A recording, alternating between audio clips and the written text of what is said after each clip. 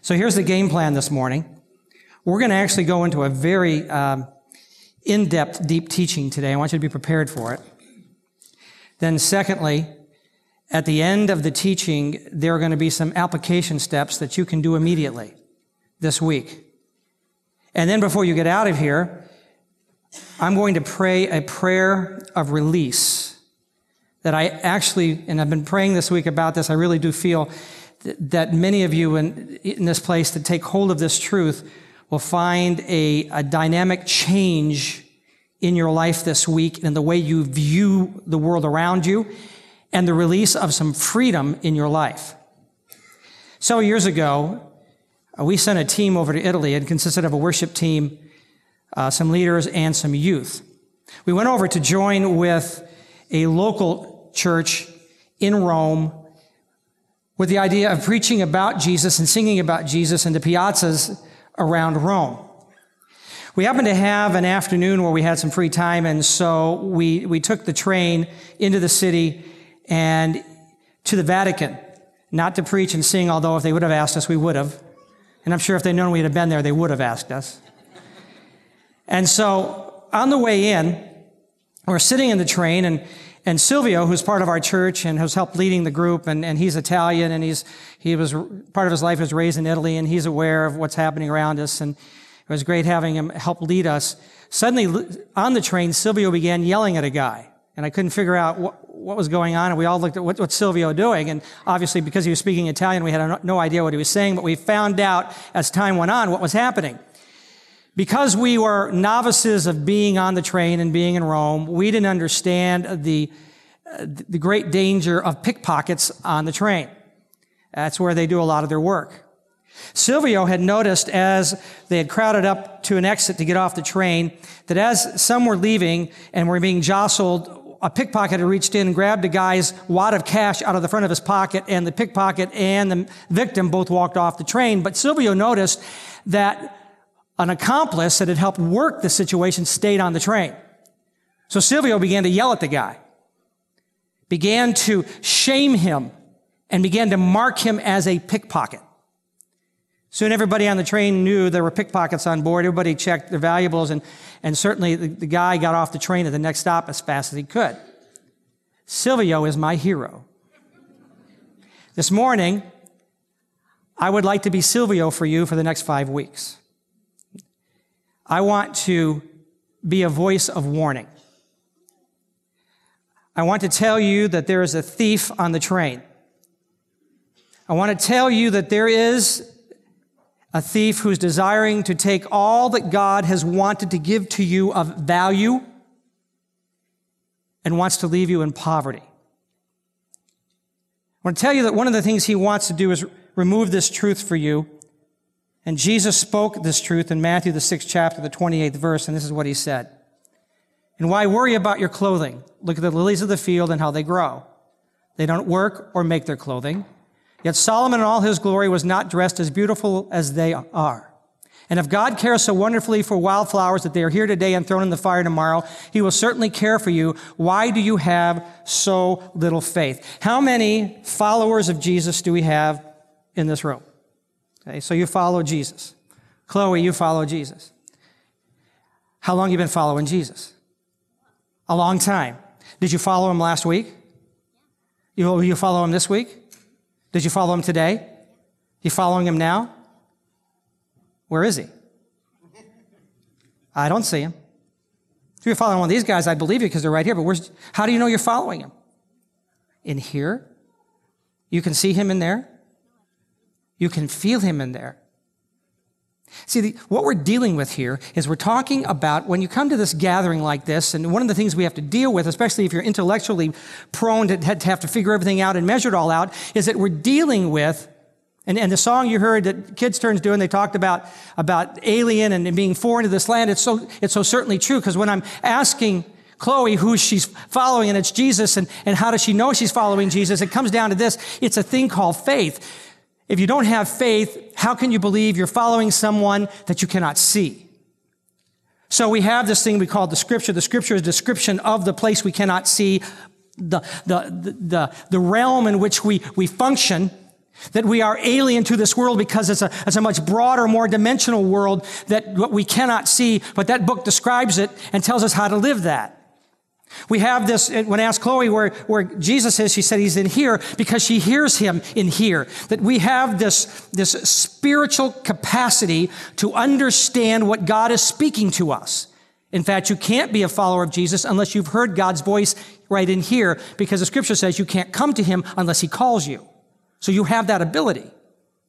So you have this Holy Spirit of God who's speaking to us about following him and doing things that are happening in the invisible realm. In addition to that, he said, I give you elders within the community of faith who for decades have been learning how to follow what God is doing in the invisible realm, and they are here to teach you and guide you in knowing how to do that. Now, in that invisible realm, we also call the kingdom of God, this takes place. And Jesus said, why worry about your clothing? Look at the lilies of the field, how they grow. They don't work or make their clothing. Yet Solomon in all his glory was not dressed as beautifully as they are. And if God cares so wonderfully for wildflowers that are here today and thrown into the fire tomorrow, he will certainly care for you. And then he ends with these words. So why do you have such little faith? The words little faith actually translated come from two words, and it means this: puny persuasion. Why do you have such puny persuasion? Why is it that you have such little persuasion in your life that God is working on your behalf in an invisible realm, so that your faith is so weak and that your persuasion is so puny that we put our confidence in only that which we can see? If we are to live in what we have called the holy wild is this place where the kingdom of God is. The holy wild is this place where we understand what God is doing around us and we live it out as aliens. The holy wild is that place where we believe the words of Jesus and we follow through with those words. Even though we cannot see clearly exactly what's happening, we trust his words.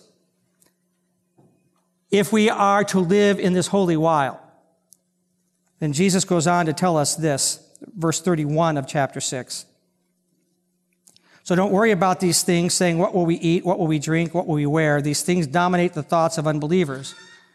But your heavenly Father already knows all your needs. So seek the kingdom of God above all else and live righteously, and he will give you everything you need.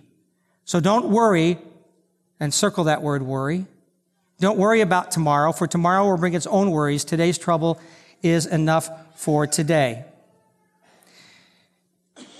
Let me share with you what Pam and I continually learn and are learning about this whole thing of worry. Our daughter, as you know, we told you, I think last week, that our daughter Christy is pregnant. It will be our first grandchild. And Christy had called Pam, and Christy's husband, Jesse, is working overseas for about 4 weeks. And she said, Mom, can you come be with me? And of course, Pam said, yes, I will come with you. I'll come be with you, living there in Colorado. And then she hung up and turned to me and said, now get me there. I said, what? She said, you got to get me there. I told her I'm coming. I said, honey, you know that we don't have that budgeted. We've been through a wedding and we just did a reception for our son here, and we don't have that. She said, well, I have to go now. I said, well, I said, you'll have to pray it in. It was quiet for a while.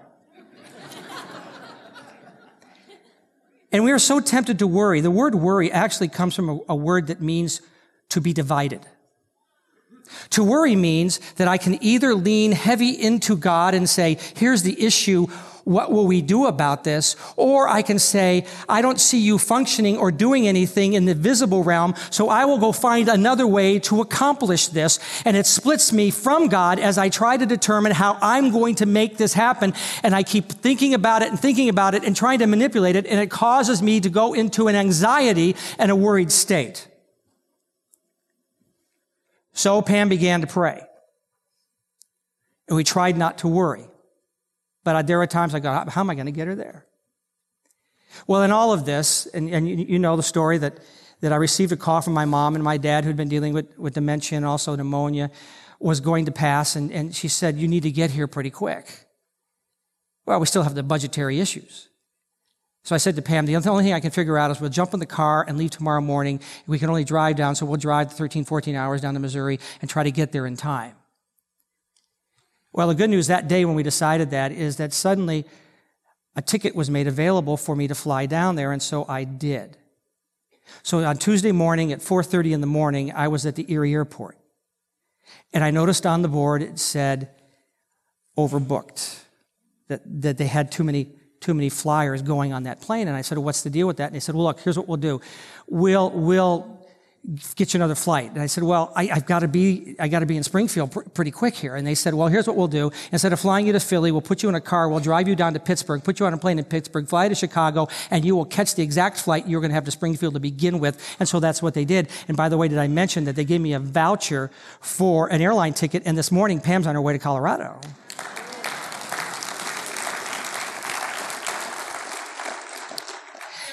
And she said, this week she said, our son should come home for Christmas. I said, honey, we can't do that. And she said, well, I'll pray about that too. And this morning they were overbooked. And so they took her on another flight, got her to Colorado earlier and gave her a voucher so she can use it at Christmas. So I don't know. God knows how to manipulate U.S. Air. I'm telling you. Worry is the fear that God is not able to work out what needs to be done in the land we cannot see, in this invisible realm. That he's not coming through for us, that either what he said is not true, or he really did mean it, but he can't do it, or he doesn't have enough power to accomplish it, or that I'm messing it up, but there's a problem there and he's not going to come through. That is living in poverty. We can make six figures here, or we can just barely be making it with food stamps, but in either case, we can still live in this spirit of poverty. Poverty is refusing to become what God has destined us to become. That is poverty. We have trouble believing that Jesus can put us in a place where we are experiencing the fullness of God's plan for us. Chuck Pierce says it well when he says, poverty is not just experiencing lack, but fearing that we will lack. It occurs when we conform our circumstances to the blueprint given us by the world, and we never see who God really made us to be. Poverty occurs when the God of this world surrounds and influences us with the world's perspective, causing us to forget God's ability in the midst of our circumstances. Poverty is the voice that says, God is not able. Jesus said, seek first my kingdom. And do those righteous things, and all those other things will be what? Added to you. Seeking God's kingdom, let me define it for you. Seeking God's kingdom is understanding God's intention for you, and then you developing the skill with his guidance to be able to appropriate that, for you to be able to accomplish it. Watch what God says to Joshua as Joshua discovers that he's supposed to lead the children of Israel after Moses dies. God says to Joshua in Joshua 1:8, this book of the law shall not depart from your mouth, but you shall meditate in it day and night, that you may observe to do according to all that is written in it. For then you will make your way, what? Prosperous, and then you will have good success. Joshua, if you will read what I've given you here, you will discover what my intention is for you, and listen to my voice. And now get busy doing it. Find the skill and find the ability that I've given you and begin to practice it. Begin to discern how you should accomplish that. What we have got to do is discover what God wants us to be, what his destiny is for us, and then believe that he has the resources that we should have to be able to accomplish that, and begin to practice what he's told us that we should be. Then he says we will be prosperous. That word prosperous is an action word. It means to break out. It means to move forward powerfully. So here's what I believe as I've studied the scriptures as to what God wants to do for us when it comes to our resources and our finances. God wants us to break out into securing what he has provided so that we have enough to enjoy life, to promote his kingdom, and bless others along the way so that they can fulfill their purposes in God. That is what God means when he says you are rich. And to be rich is more, it is not to have more than we need, but to be rich is to master the place or the position that the Lord has assigned us. And in that spot, we have fullness.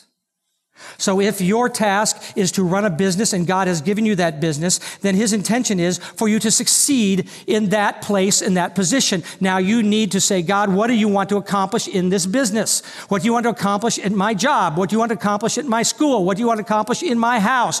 And to ask him to reveal to you what it is that he wants to do, and then begin to believe that that is exactly what he's going to do. If there's one thing I know about Erie, having lived here almost 19 years, is that there is within this city this desperation and this feeling of hopelessness because we don't believe that God has a destiny for this city that needs to be fulfilled. And if we as the church will begin to believe it, it will change this city. So now why did he say you'll be prosperous? Why did he say you need to break out? You need to break out because there is a force keeping you in. There is a force ready to steal what God wants for your life. Money is not evil. In fact, it is neutral. It is not good. It is not bad. The key is our relationship and dedication to the power behind our resources. Therefore, dethroning poverty means that we must dethrone its power.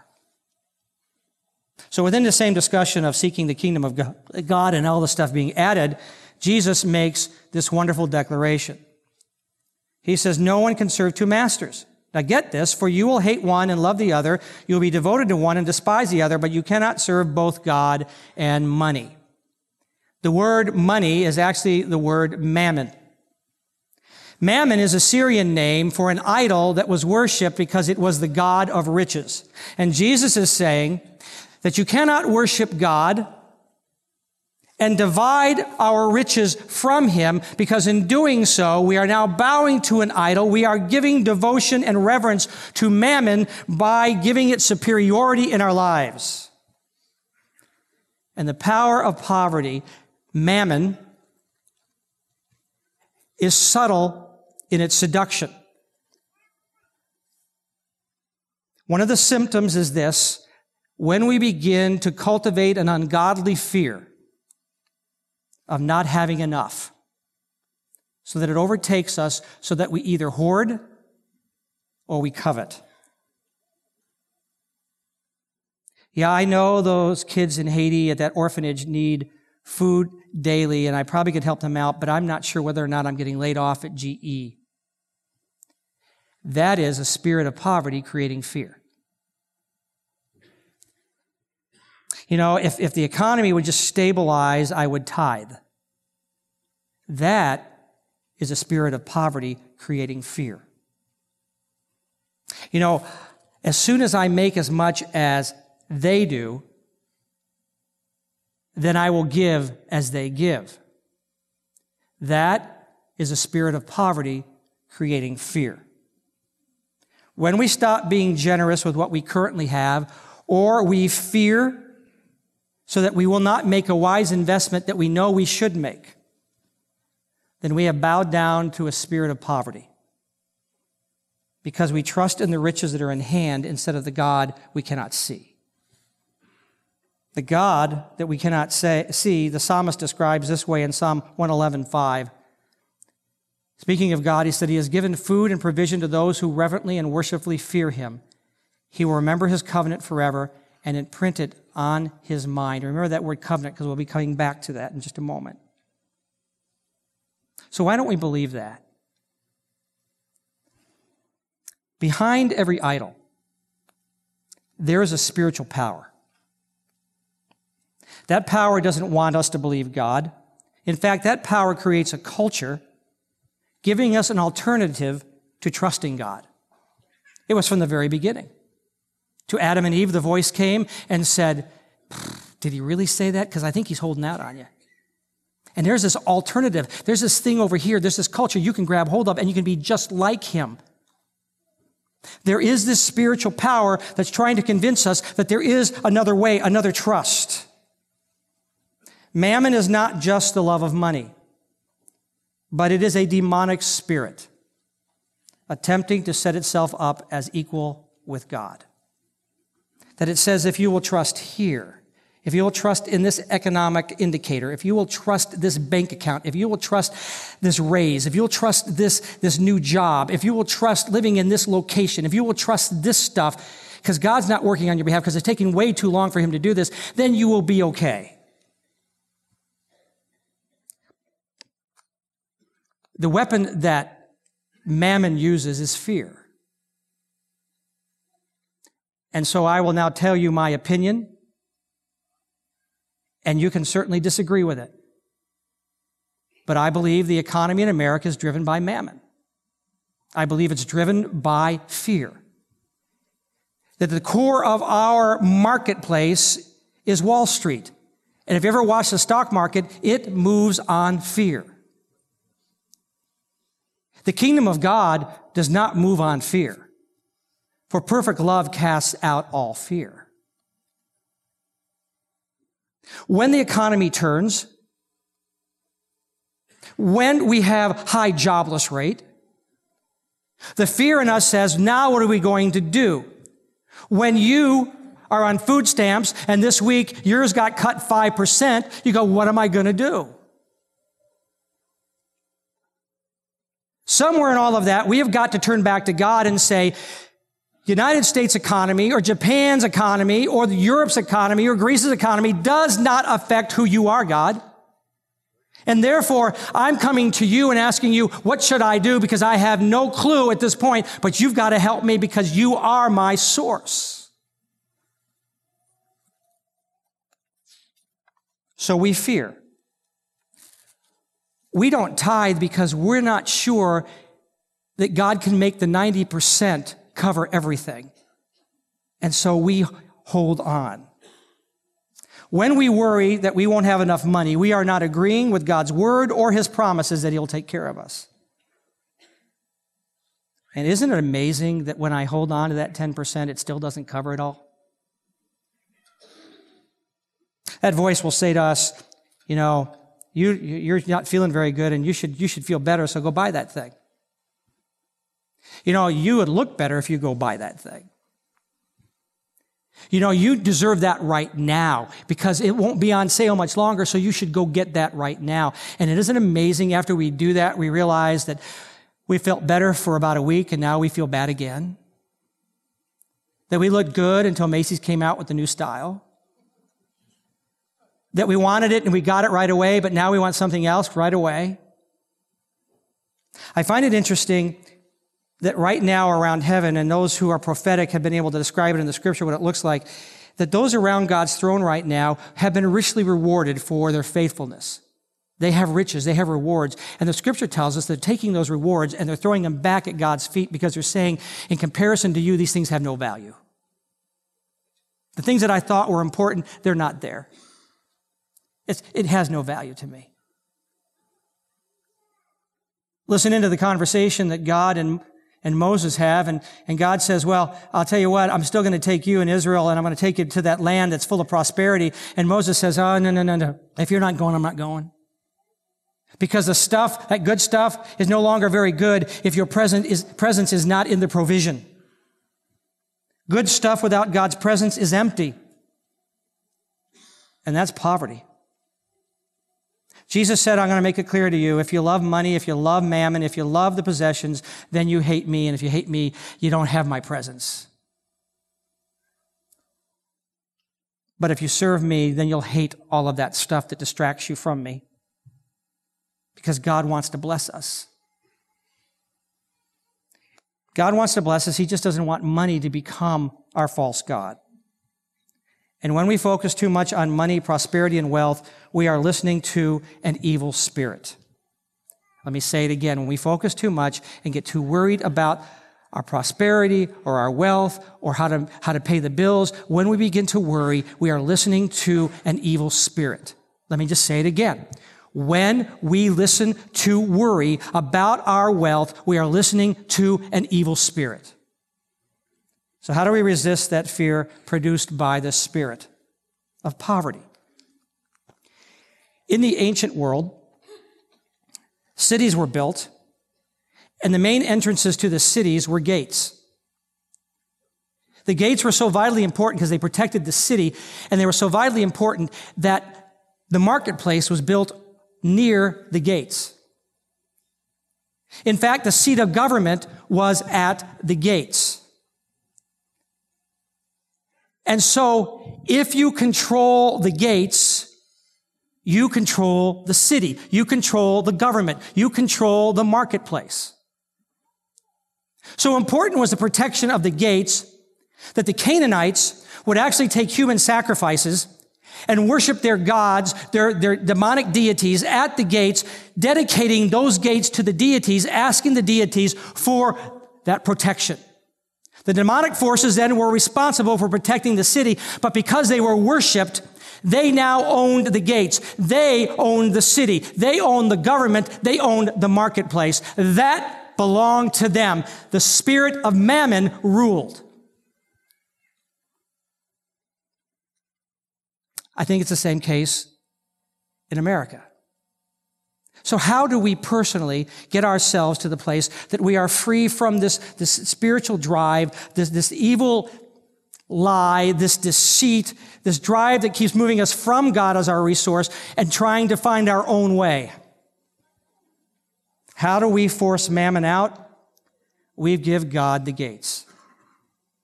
We release all possessions into God's hands. We say, God, here it is. I'm going to give you everything I have. I'm going to give you my gates. I'm going to give you my authority. I'm going to give you all of this. At least in my house, here's the gate. This belongs to you. I want you to rule so that this deceitful demonic spirit will not drive me, but instead I will hear you. I will listen to you. We know that this is a pattern for us because when the children of Israel were going in to take the promised land, the psalmist declared it for us. They would go into evil cities, and here's what the declaration would be. Psalm 24, verse 7. Open up, ancient gates. Open up, ancient doors, and let the King of glory enter. And who is the King of glory? The Lord strong and mighty, the Lord invincible in battle. We're giving these gates to God, so that this entire property, these cities that God's giving us, now belong to God, and Mammon is forced out. So how do we do that practically? You say, well, you're talking spiritual stuff. What do I do? I believe that one of those ways that God gives us the ability to open up our finances and our authority to God, especially in our homes, is through the tithe. This I do know about the tithe. The tithe is giving God 10%. God said, if you're following me, if you're a believer in me, then the 10% belongs to me. Because the 10% declares who is Lord, who is ruling. If you give the 10% to me, I rule. If you give the 10% to yourself or to the desire for finances or to worry, you have given it to Mammon, and whoever you've given it to now controls your finances. That is one of the reasons, no matter what financial condition Pam and I have found ourselves in, even being fired and at one time and even being laid off and not having income for 6 months, no matter what income we had, we always tithe because we said, God, we want you to know that we believe that you are our resource and we will not bend down to Mammon. We will not bend down to that demonic force. We will not believe that that thing can take better care of us than you can. And so we would give 10% because God promised that he would give us enough that the 90% would cover us and even give us more so that we could not only be able to take care of ourselves, but we could promote his kingdom and that we could also bless other people so that they could find their way with God in that process. That's why the prophet Malachi said, speaking for God, in fact, he said, here's what God says. God says to you that you have taken and robbed me of the 10% that belonged to me. Therefore, a curse has come upon you. And it's not that God says, hey, I'm going to curse you. God just said, I'm pulling back and Mammon's taking over and Mammon will drain you of all that I've given you. There is a curse upon you and the devourer will come and eat up what you have.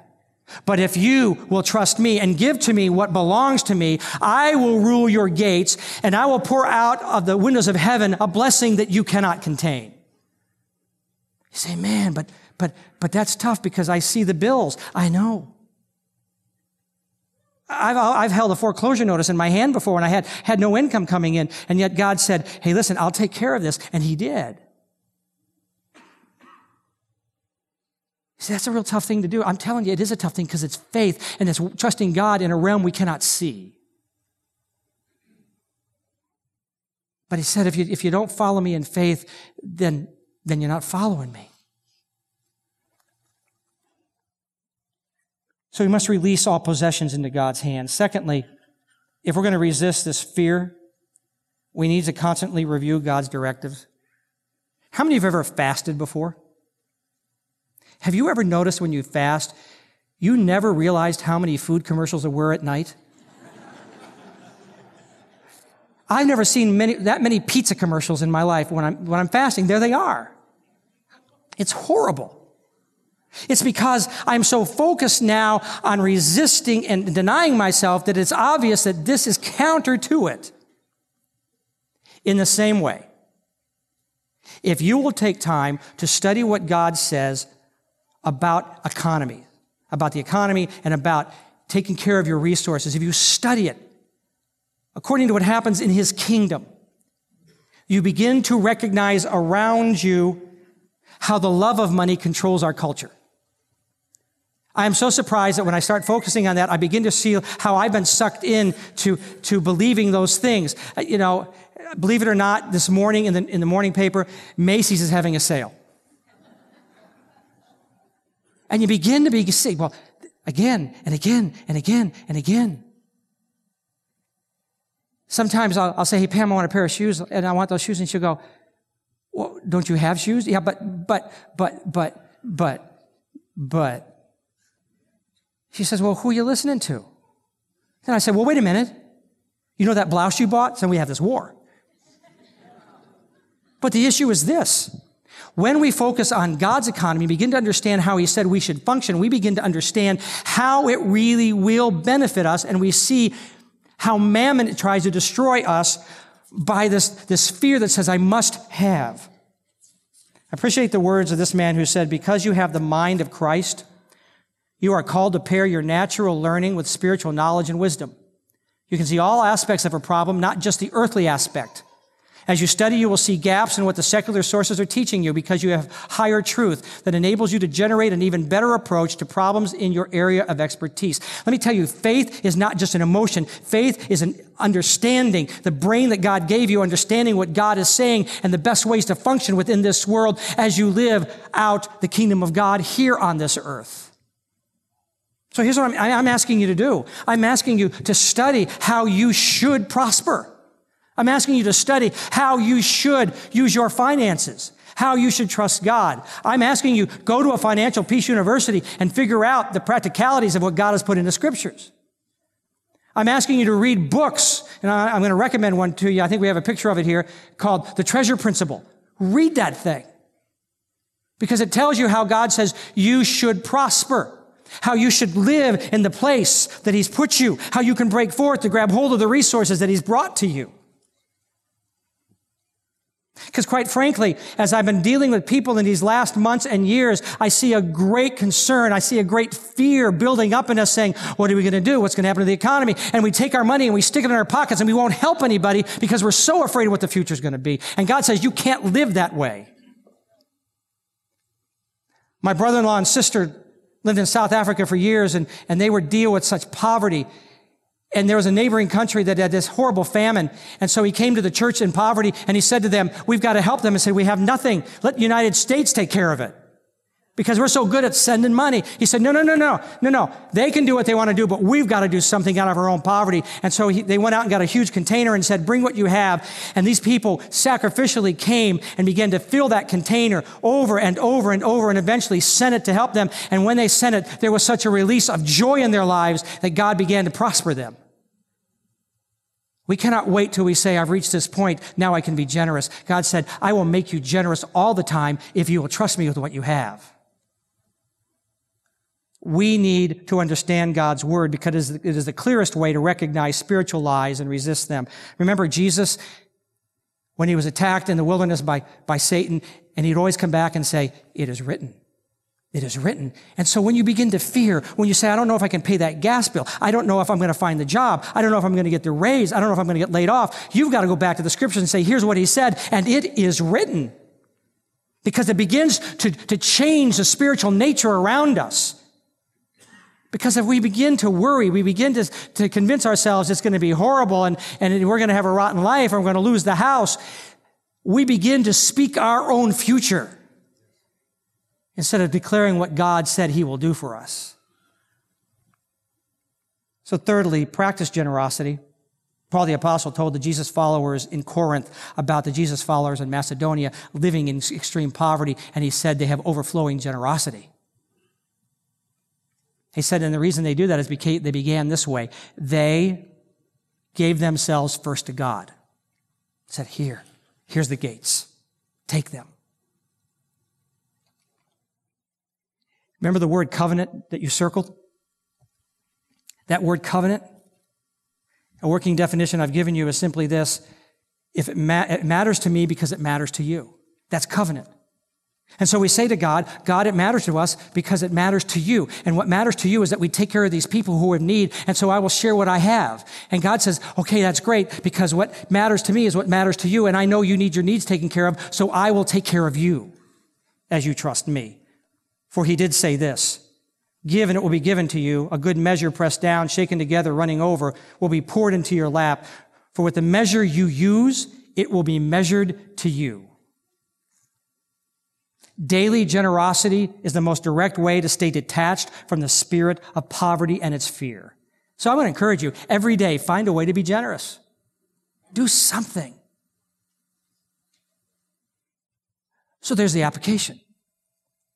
I want you to begin, if you're not already doing it, finding ways to be generous all week long. I want you to begin to research what God has said about your finances, because I think where we're headed as a nation, we need to know how God's going to take care of us.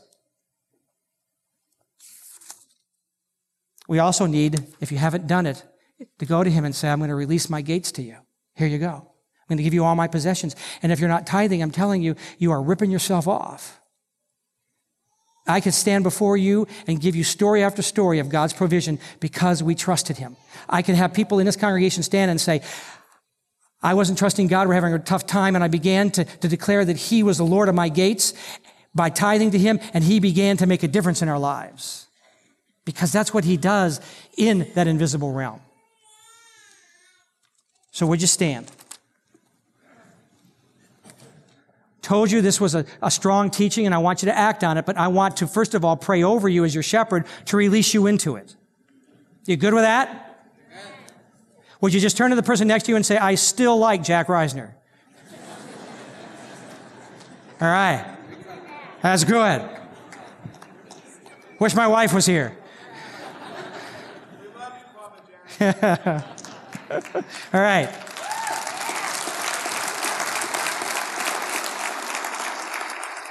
So now I'm going to pray over you, and I believe there's a spiritual dynamic being released right now. You know, a few years ago, we prayed over business owners that those people who owed them money, the money would be released, and that more clients would come in. And I had story after story of people who actually took that serious, and their business began to expand because God just does that stuff.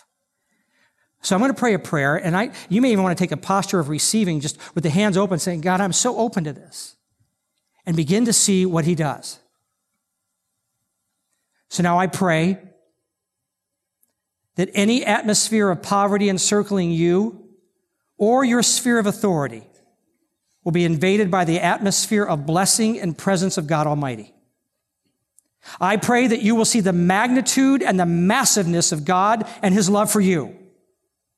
That you will discern the voices of the spirit of poverty around you, and you will declare that the King of glory is entering your gates. I pray that you will have the courage to release all you possess to God and will receive the restoration from God for all the enemy has tried to take from you. And as you tithe, may God's lordship take control of your finances and your employment. And as you give, may your generosity be returned back to you multiplied over and over and over again. And may you find the joy in God's place for you and in providing resources for others to find God's place for them. May this be the beginning of your freedom from the spirit of poverty. And may you find God's protection as you enter into your freedom.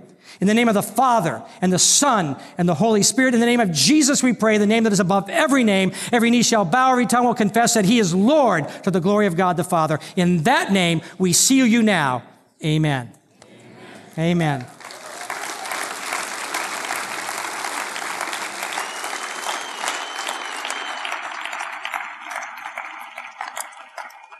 So go empowered and watch your life change. God bless you.